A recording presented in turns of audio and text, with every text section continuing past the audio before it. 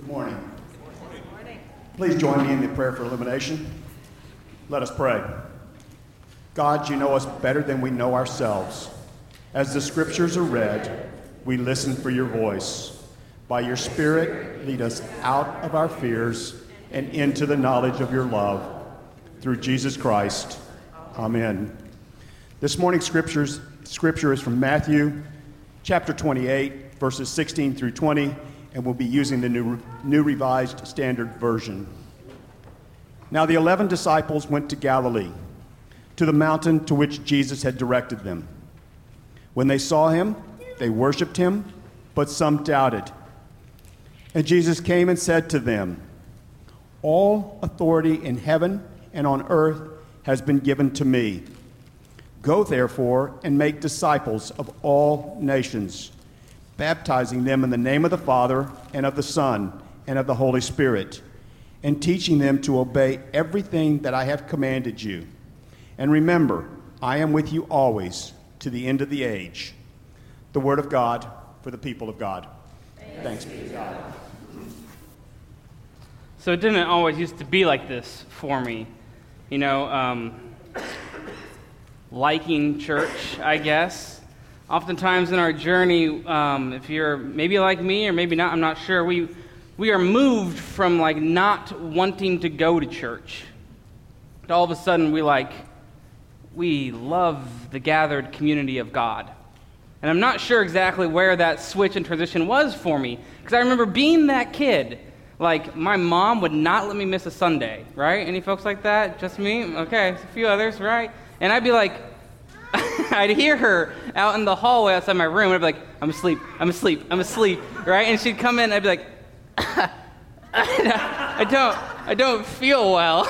And she'd be like, too bad, you aren't throwing up, you aren't bleeding, you aren't dying, you're going. And so that was sort of the rhythm of my household as a young person. And I was like, this is silly, I don't like it. And I don't know, somewhere along the way, God got a hold of my heart. And God began to shift and change and work in my life in a way that transformed me and shaped and formed the community I was a part of as well. Because when I was growing up, I asked this kind of question, what is church to me? When I was growing up, it was a part of my life. It was everything that we just did. Church, I found my community at church. It was a place where I belonged and I plugged in. It was a place where really I found my calling. I come most alive when I'm with the community of God. It's a place where I found my calling. It's a place where I can use my gifts and graces. Some of you used your gifts and graces of teaching, of patience with the young people this week. Some of you use your gifts and graces with administration by serving on committees that I have no desire to serve on. Thank you for your gifts and graces because they are not my gifts and graces. Some of you use your gifts and graces by leading music, and thank you for that because I just try and I'm not nearly as good as others. Church is a place where we use our gifts and graces. It is a part of the community that shapes and forms who we are. I remember being shaped and formed by the conversations from the pulpit, by conversations by loving and caring mentors and Sunday school teachers.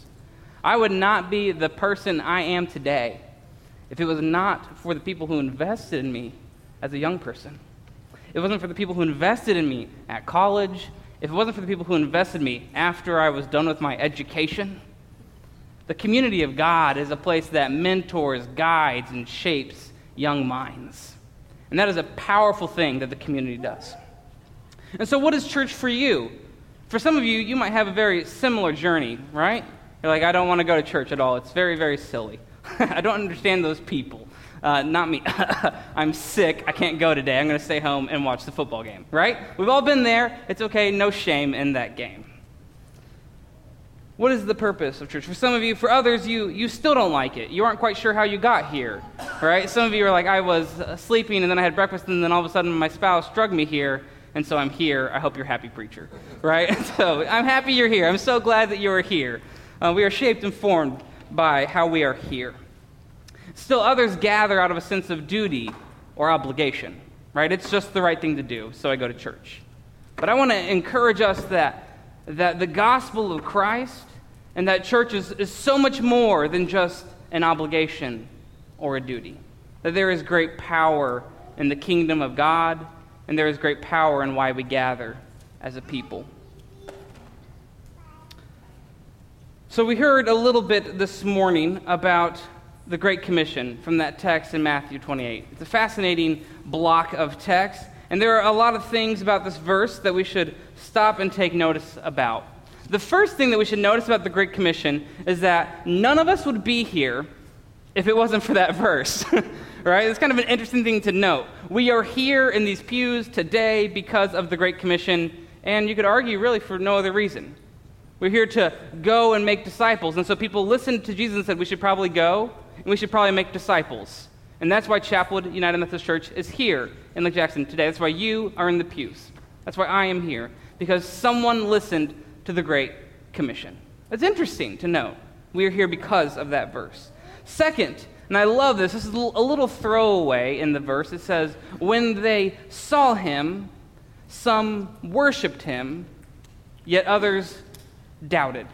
That's very fascinating to me. I don't know what that looks like, right? Jesus is risen from the grave, and these people who've walked with Jesus day in and day out, they see him, and then some worship him. I don't know what that looks like, right? Did they pull out the organ and start singing hymns? Did they do like a hymn sing? Did they do like contemporary band music? I don't know. What does it mean to worship Jesus in that moment? And then I love that some of them doubted, right? Some of them are like, I don't buy it. I don't think, no, I'm seeing things. Like, it's fascinating that there's still doubt, and they're face to face with the evidence of Jesus being resurrected from the grave, and they go, yeah, I don't think so, right? And it's fascinating that you have this sort of reaction to Jesus. They worshiped him, yet some doubted. And I wonder if some of those were the same, right? I'll worship him, but man, I still got my doubts, right? I can't fault those folks. I might be in that camp. It's very interesting. I'm not going to go into those. I could write whole sermons on those things, but we'll move on. The third, this is where I want to spend the bulk of our time, is that Jesus is setting something up in the Great Commission.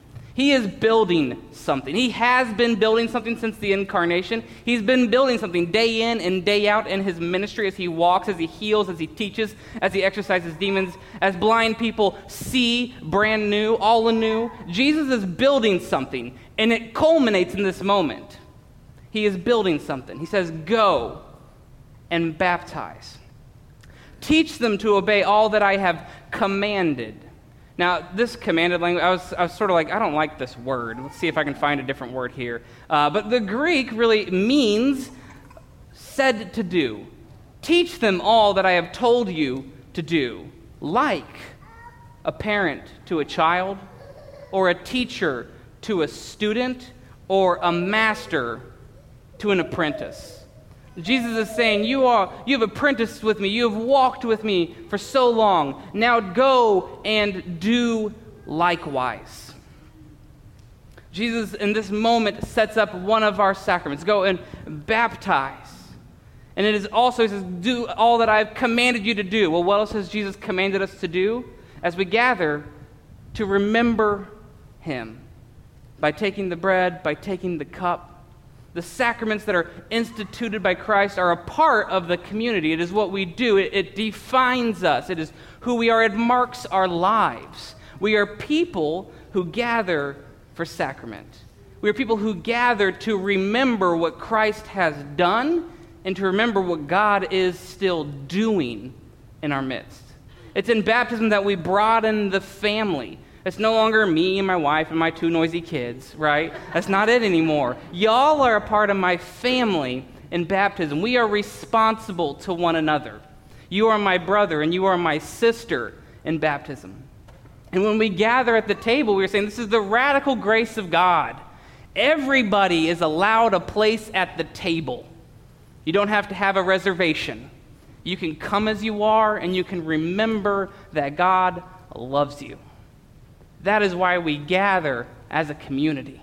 We are people formed and shaped by the sacrament. And we are people who are to gather to proclaim loudly against the rally cry of despair in the world. We are to proclaim hope above all else. To proclaim hope that God is still active, alive, and moving, that God loves you, that Jesus died for you, that the Holy Spirit is alive and well and moving in us, shaping us, and forming us to action. We are to be people who are marked by sacrament and people who proclaim hope against a world that is full of despair. Very different. And so I'm wondering what Jesus taught as I look back over his life. What should the church be marked with today, and what should we be known for? I think, and if you read Dr. Wright's book, Surprised by Hope, which is a series sort of based off of, you will encounter a couple things. The first is that the community should be marked by justice. In Luke chapter 4, Jesus proclaims that he has come to set at liberty those who are oppressed, to heal the sick, and to give sight to the blind. This is the kind of justice and rallying cry of Jesus, his message. And then Amos chapter 5, a little bit Old Testament here, it says, "Let justice roll on like a river, and righteousness like a never-ending flood." We're to be people who echo and shout from the highest places, God is a God of justice. Second is we are to be a people in a community that is marked by our aesthetic. This is really interesting. Marked by people who admire beauty. God is the creator of all things. God creates beautiful flowers and majestic trees and mountains and is a master painter of sunsets. God loves beautiful things. God made all things. God made all of us, and you are all beautiful. We're to be a community that echoes that beauty. Hear these words out of Ephesians 2, that we are Christ's handiwork, created to do great and beautiful things. And Paul in Philippians 4 says, whatever is true, noble, right, pure, admirable, whatever is lovely, if anything is excellent or praiseworthy, think about these things. We're to be people who paint, people who sculpt, people who engage in beautiful conversation, and that shapes and forms who we are. Those are my children, you don't have to worry about it. Yeah. It is beautiful to hear the sound of children in the congregation, because the alternative isn't that pleasant. And so it's a sound of growth. It really is. The third thing that we should be marked by as the community is that we should be marked by evangelism. And I'm going to start preaching, y'all, if I haven't already. Is that we have good news. We have a gospel to preach, and we have good news to proclaim. Children have a seat at the table. All are welcome. It doesn't matter what you've done or who you are. It doesn't matter how much money you have in the bank or how much you don't have in the bank. It doesn't matter if you're an intellectual or maybe you aren't the sharpest knife in the drawer and you know it. Everybody is welcome, and that is radical news. It is not a country club. You do not have to have a membership number. All are welcome through the doors of God's community, because we believe that we have a radical message that will shape and form us into beautiful, beautiful people that God has created us to be. And that is profound news in a world that says it doesn't matter how much you make. It doesn't matter what your job is. It doesn't matter how much education you have. We say those things do not matter. All are welcome here, because God welcomes all. The gospel, this good news, is for everyone. It's to shape who we are as a community.